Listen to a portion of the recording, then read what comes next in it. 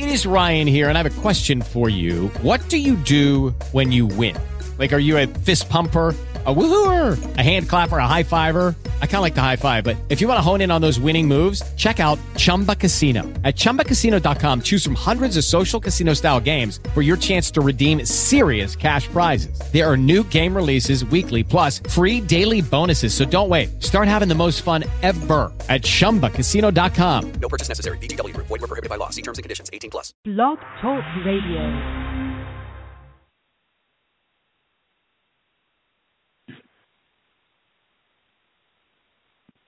Muscle aches, rashes. To find an answer. Hair loss. I'm so tired. You need to ask your doctor the right question. Could I have lupus? For answers, for support, for hope, visit couldihavelupus.gov. Brought to you by the U.S. Department of Health and Human Services Office on Women's Health and the Ad Council.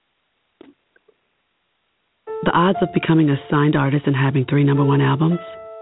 1 in 100 million. The odds of going on to win 6 Grammy Awards?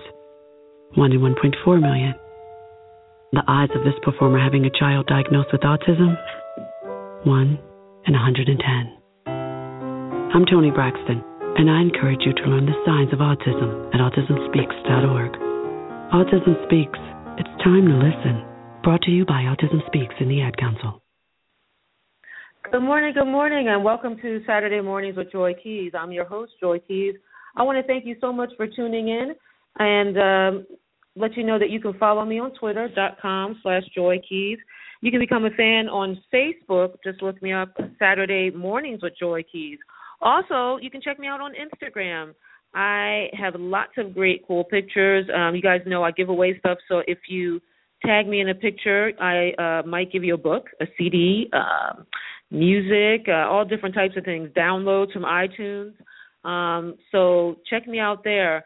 I just got off the phone with the CEO of the Alzheimer's Foundation of America. You want to check that earlier episode out.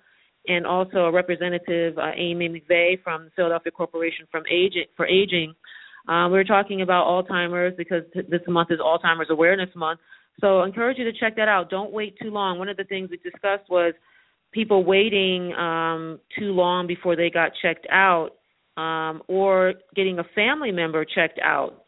And that was one of the problems, and then the disease has progressed, and there's not as much you can do.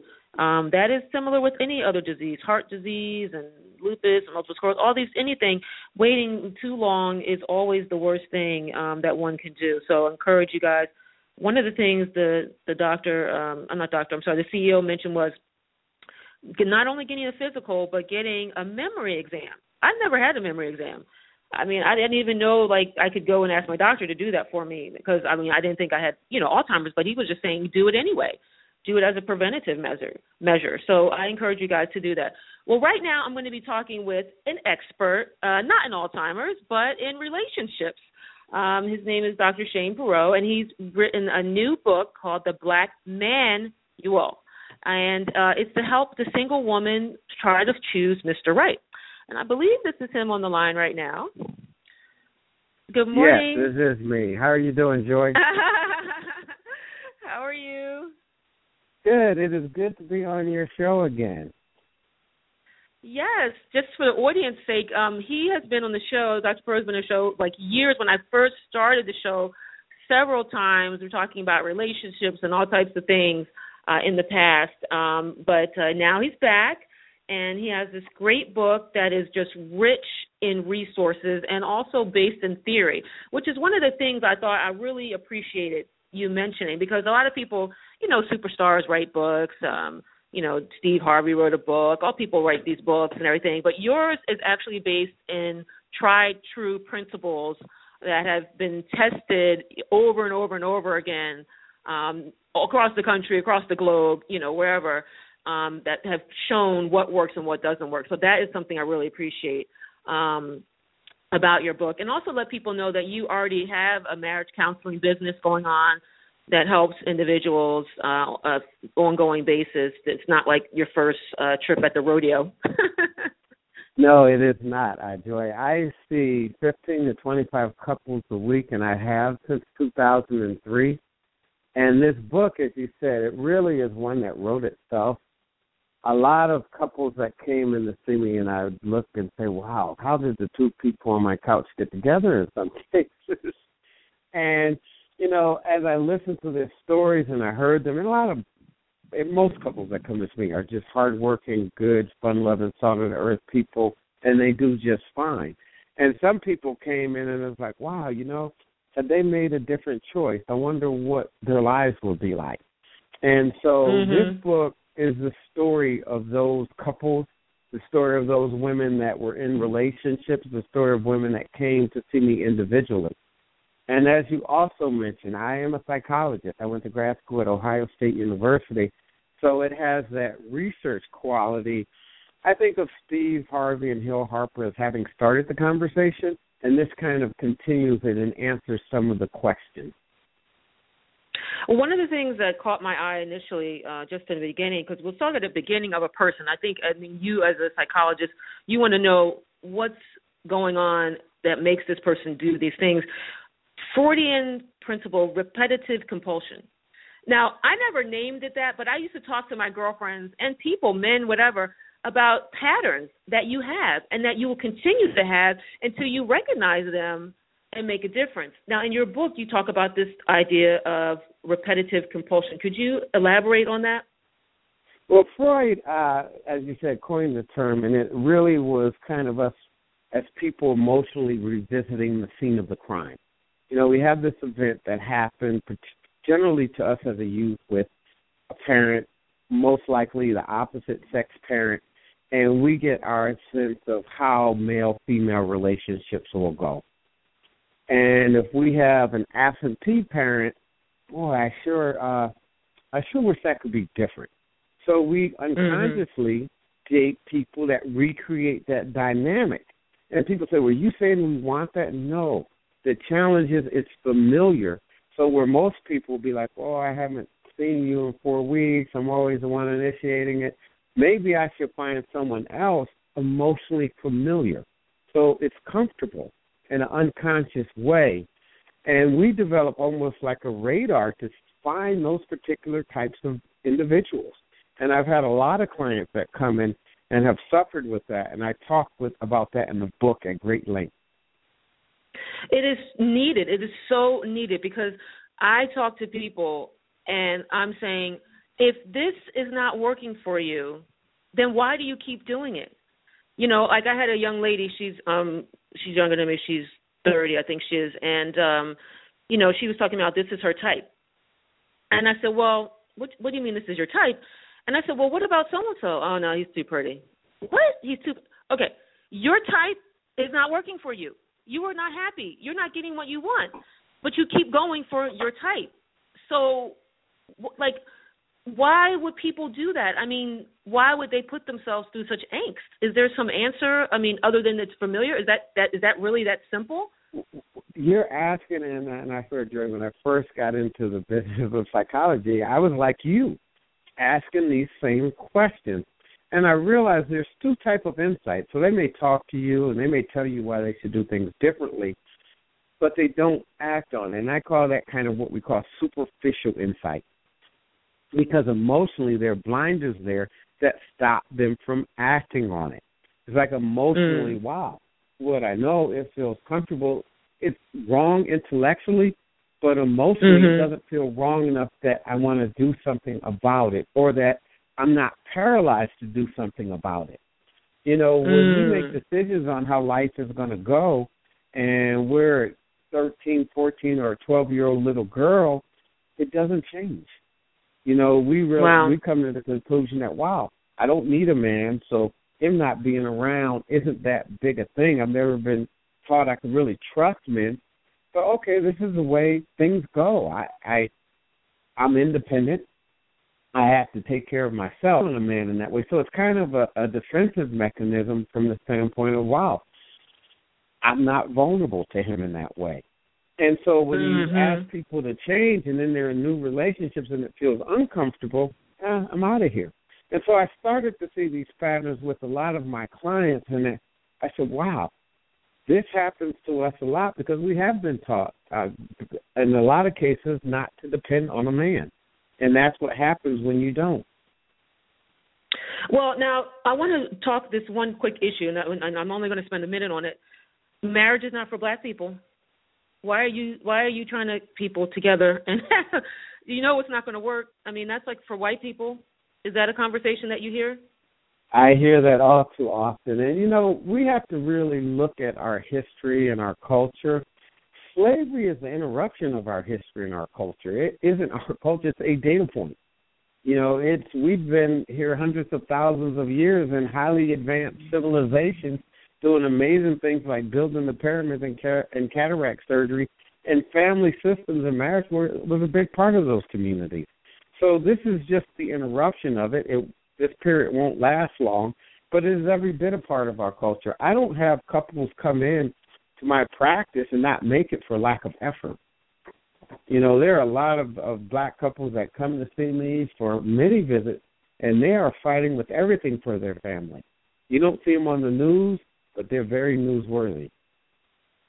Yeah, I mean, that's one of the fallacies is that when you read books as a young girl, I'm not seeing a lot of black couples. You know, I'm not seeing the intact family.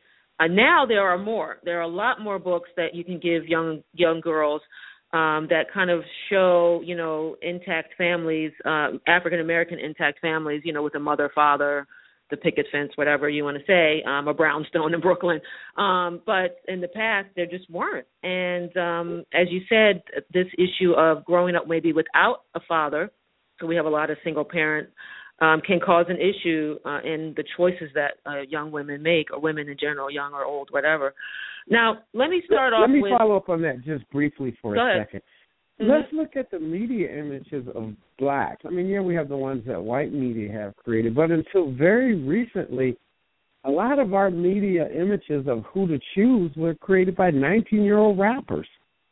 And so those certainly weren't people that could be lifelong companions. Wow, she's got the shortest skirt, or wow, look at his car, and look at this and look at that, rather than who is that as a person underneath that. And I think that has a bit to do with it. A lot of the decision-making of what is a good man has been interrupted, and we've really done ourselves a disservice, although I see that changing. Well, one of the things that we can change as an individual, as a woman, because your book is focused toward women, but I think it's also useful for men, but we're dealing with women today. This chapter about addition by subtraction, that, I think, to me, was a really core aspect of the book. Dealing with me first as a woman, what can I do? What is in my control? What is in my power? Can you talk to some of the steps in there? Because you say addition by subtraction. That sounds confusing. Can you explain that to the audience? Yeah, I think sometimes when we think about being all we could be, we think about achieving things and getting more. You know, if I get this car, if I get this house, if I get whatever, I'll be more successful and I'll love me more. They're nice, and if you love you, they'll definitely help you enjoy you more. But right. In terms of adding self-esteem, it's losing the layers of negative baggage. It's changing our self-talk.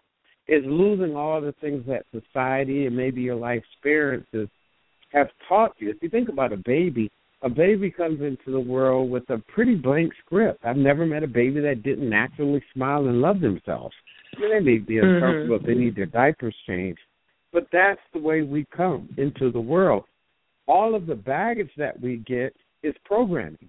So if we lose that programming, we add to our self-esteem because we don't play that self-defeating negative tape anymore. And a big part of this book isn't about choosing Mr. Right. It's about being or becoming Miss Right. Yes, because exactly. 2 wholes make a whole, not 2 halves. And if you go into it, as one person, a client of mine once said to me, you know, I realize that you date according to your self-esteem. So if we subtract out that negative aspect of it, you don't have to go to the Himalayas and sit under a mountain and try and meditate and find this mysterious thing called self-love. You just really have to erase all the and work through all the negativity that interferes with your natural state, which is self-love. One of the things you talk about in there is stop giving out discounts. Talk to the audience a little bit about the no more discounts.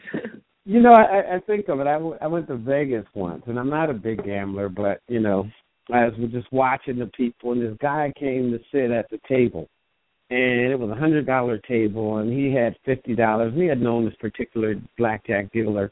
And said, well, can I play him? No.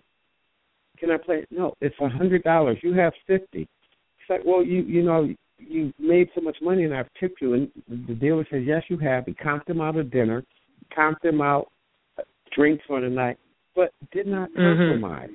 You know, and I think when we compromise, we say, well, you know, you're not what I want, but I could fix you up. And don't get me wrong, you need to work with people, especially if you believe they have a plan that you can sink your teeth into. But why date someone that in the end you don't think you can be happy with and lives up to your standards? Take the approach of the Vegas dealer and say, you know what, you're just not ready to play here right now. Because once you're married to that person, people think, well, I get married, I live happily ever after. Not so much. Partnering, you've made a good choice, you got a much better chance. But you're married to them.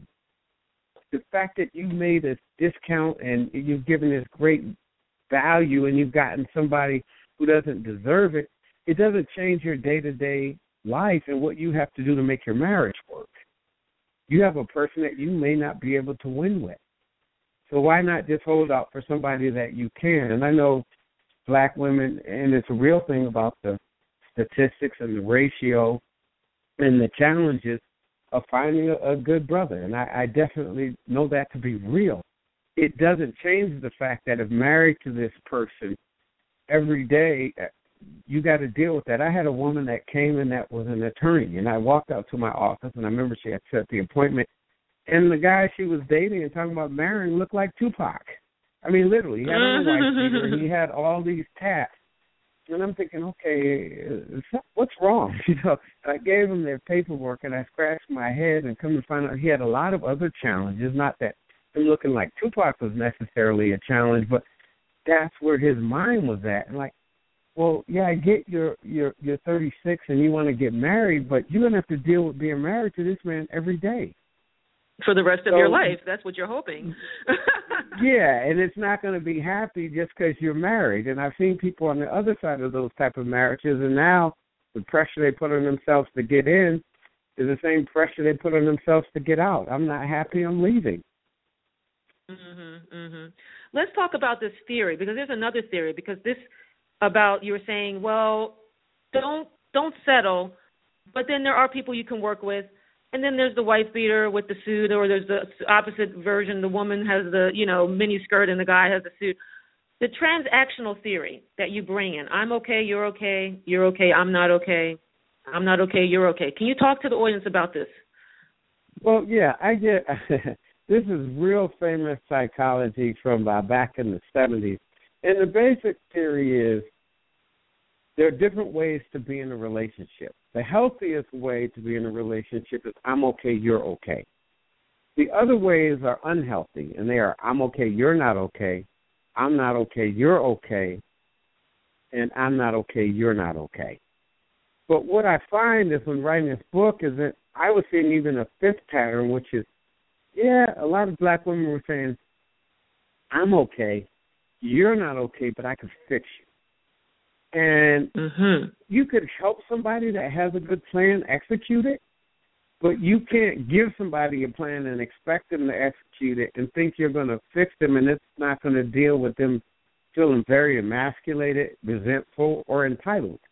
And they may not want to fix themselves. So how do you discriminate between the one that somebody you should work with and the one that somebody is this just isn't going to happen? And I've seen women with well-intentioned, extremely kind and extremely smart run into these type of men and not be able to distinguish which one is worth working with and which one isn't. You know, but you make it difficult, because in your book, now I'm going to go to the good guy may not always be the good guy and the bad guy may not always be the bad guy. So then you kind of confuse us there, but you do explain it. You do go in detail. So briefly, can you just kind of talk about that? Because I was like, wait a second, the bad guy's not the bad guy? What are you talking about, the bad guy, not the bad guy? Isn't the bad guy always the bad guy? You've read this very carefully, Joy, and I really appreciate that about you and why I wanted to announce my book on your show, actually, because I think it does sound confusing. What I talk about in this chapter is how do you decide which guy is for me? And sometimes think, well, I got to choose between nice and having a good time. I don't know that you necessarily do. Some nice guys aren't really that nice. If you get someone who's tone deaf and uncoachable, and you say, well, maybe you should try some of these Robert Graham shirts. They look nice, and that's too much. I don't want to pay. I'm not open to any of your suggestions. And they're kind of tone deaf. And you say, well, try Toastmasters. You don't speak and project yourself very well. Well, why would I do Toastmasters? You don't have someone that's coachable. But there are some men where you say, hey, maybe they're a little bit of what we call Urkel-ish or Steve Urkel-ish, but they're very coachable and they're very open. He's a nice guy that might be workable. Someone that's tone deaf and isn't going to get your emotional needs, no, they're not. Just like all bad boys aren't necessarily bad choices.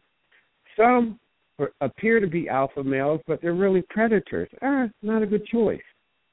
Some are men who, as I said, there are two types of men, those who are going places and those who have arrived.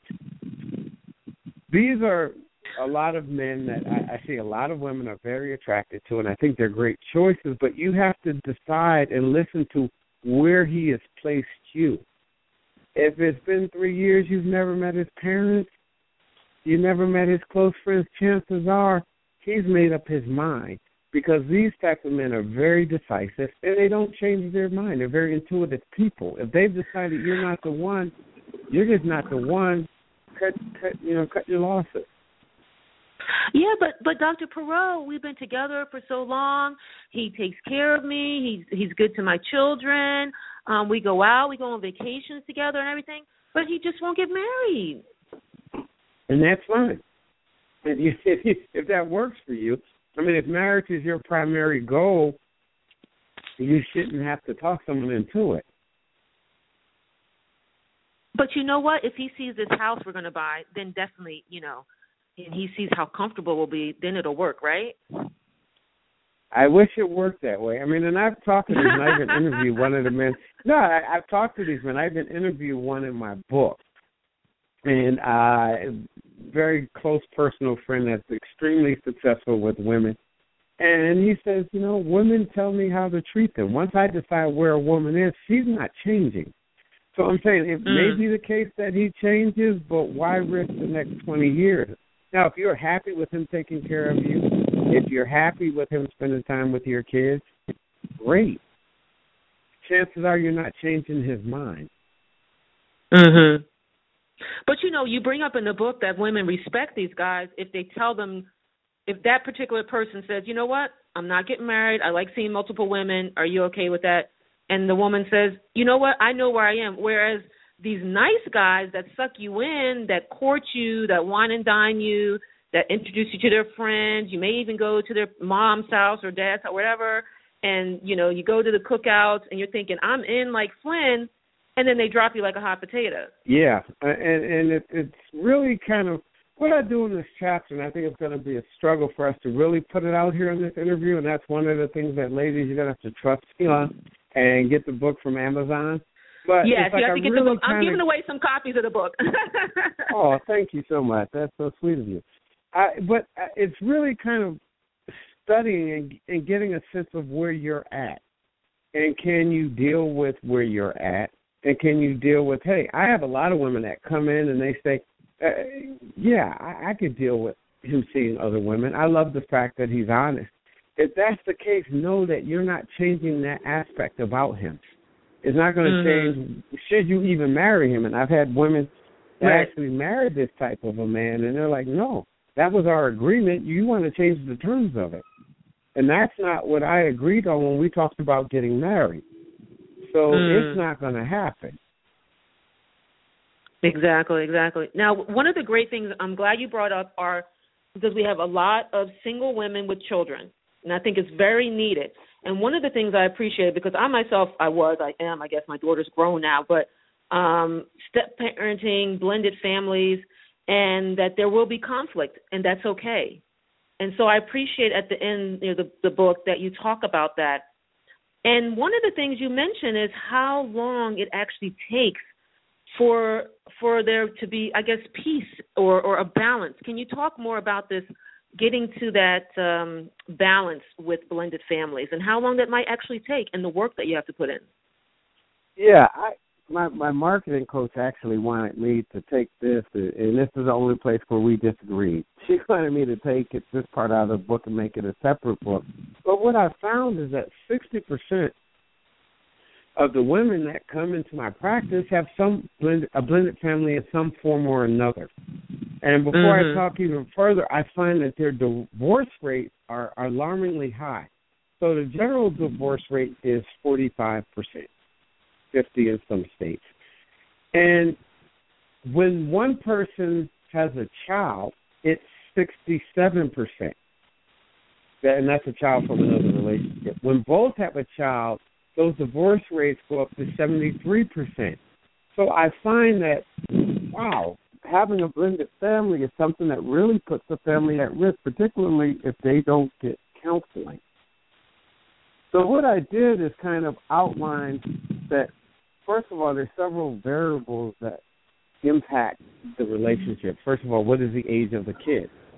If you get a kid younger than 10 years old, a lot more easy to blend the family with.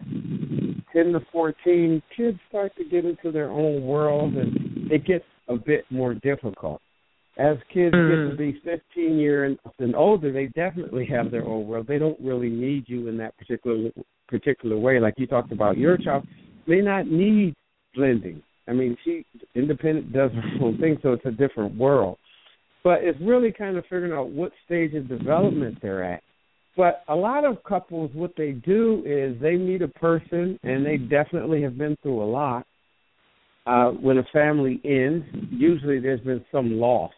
So a kid is coming at this, either they've lost the breakup of their family or the dream of their parents reuniting, or there's been an actual death or something like that to a parent. So they're coming in it from a place of, I don't know that this is really going to work for me, and I really don't see how.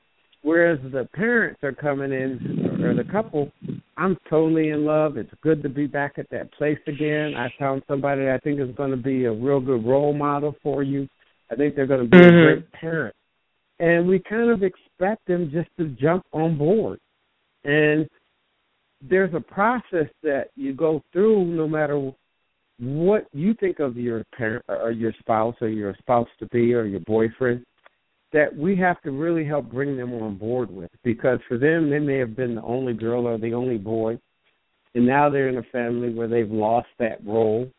And so we just really have to kind of say, do I need help? Do I need a professional to get involved and help blend my family? And also, I think for the parents, because some of the things that I've read, again, being a single parent and trying to work that route and blending families, is there's a fantasy. You have that fantasy that everything's going to be okay now.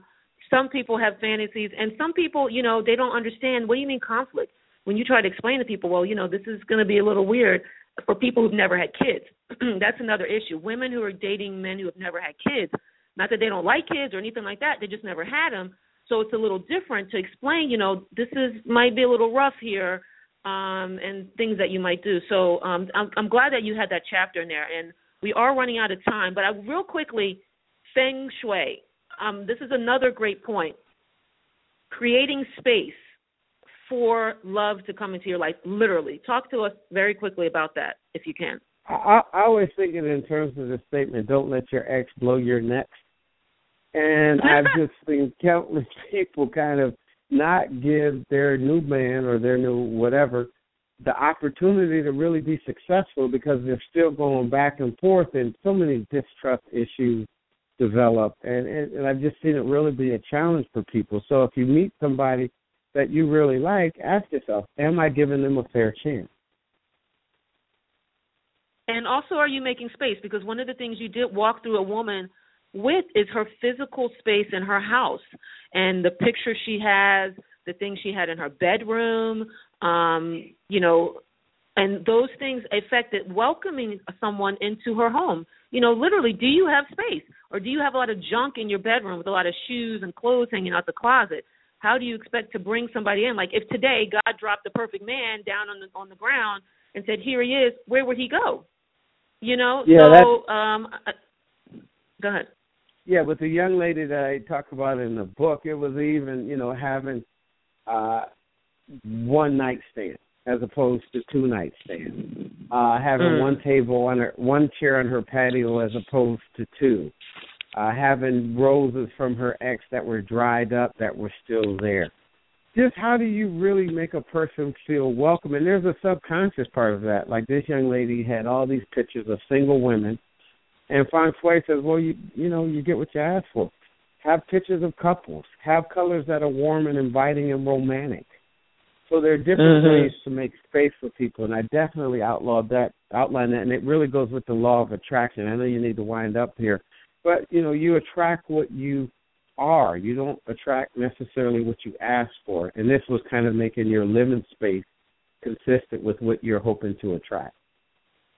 Yes. Well, I think you did a great job, and like you said, we cannot get into everything today, but I will be giving away copies of the book, The Black Manual by Dr. Shane Perrault. So never fear, people can have the opportunity to get in more detail about these things that we discussed, good guy, bad guy, you're okay, I'm okay, what is this feng shui thing, and also addition by subtraction. I think those are some really key points in the book. And the single parenting issue is again, very important. It's just close to my heart because, again, I was or am or whatever, a single parent, So thank you so much for writing the book. And I could see you writing another book, definitely, as a jump off from any of these topics in there. So just think about that. And I just need some residuals, 15% or something, okay, maybe. We'll do that, yeah. I'll let you be my next literary agent. But anyway, you have a website, though. You have a website, theblackmanual.com, right? Theblackmanual.com, and Dr. Shane, if you type me, I'll definitely come up, and it kind of outlines the book, and it tells you where to get it, and it helps you take that first step for realizing it's never too late to live happily ever after. Well, again, thank you so much for writing the book. Thank you for coming on the show, and I wish you much success with this book. Thanks a lot. I appreciate being on your show once again, Joy. All right. I'll talk to you later. You have a good weekend, okay? Yep, you too. Thanks. All right. Bye-bye. Thank you, everybody, for tuning in. I just got off the phone with Dr. Shane Perrault about his book, The Black Manual, and he's trying to help women find Mr. Right. And you'd be surprised about some of the things he talks about, so give it a chance. You can follow me on Twitter at Joy Keys. You can become a fan on Facebook. Look up Saturday Mornings with Joy Keys. And also check me out on Instagram. I'm going to be giving away some copies of the book. So, again, follow or become a fan, and you will find some hints about how you can win a copy of the book. You guys have a great weekend. Muscle aches, rashes. To find an answer, Hair loss. I'm so tired. you need to ask your doctor the right question. Could I have lupus? For answers, for support, for hope, visit couldihavelupus.gov. Brought to you by the U.S. Department of Health and Human Services Office on Women's Health and the Ad Council. Step into the world of power, loyalty, and luck. I'm gonna make him an offer he can't refuse. With family, cannolis, and spins mean everything. Now, you wanna get mixed up in the family business. Introducing The Godfather at ChumbaCasino.com. Test your luck in the shadowy world of The Godfather slot. Someday, I will call upon you to do a service for me. Play The Godfather now at ChumbaCasino.com. Welcome to the family. VGW Group. No purchase necessary. Void where prohibited by law. See terms and conditions. 18+.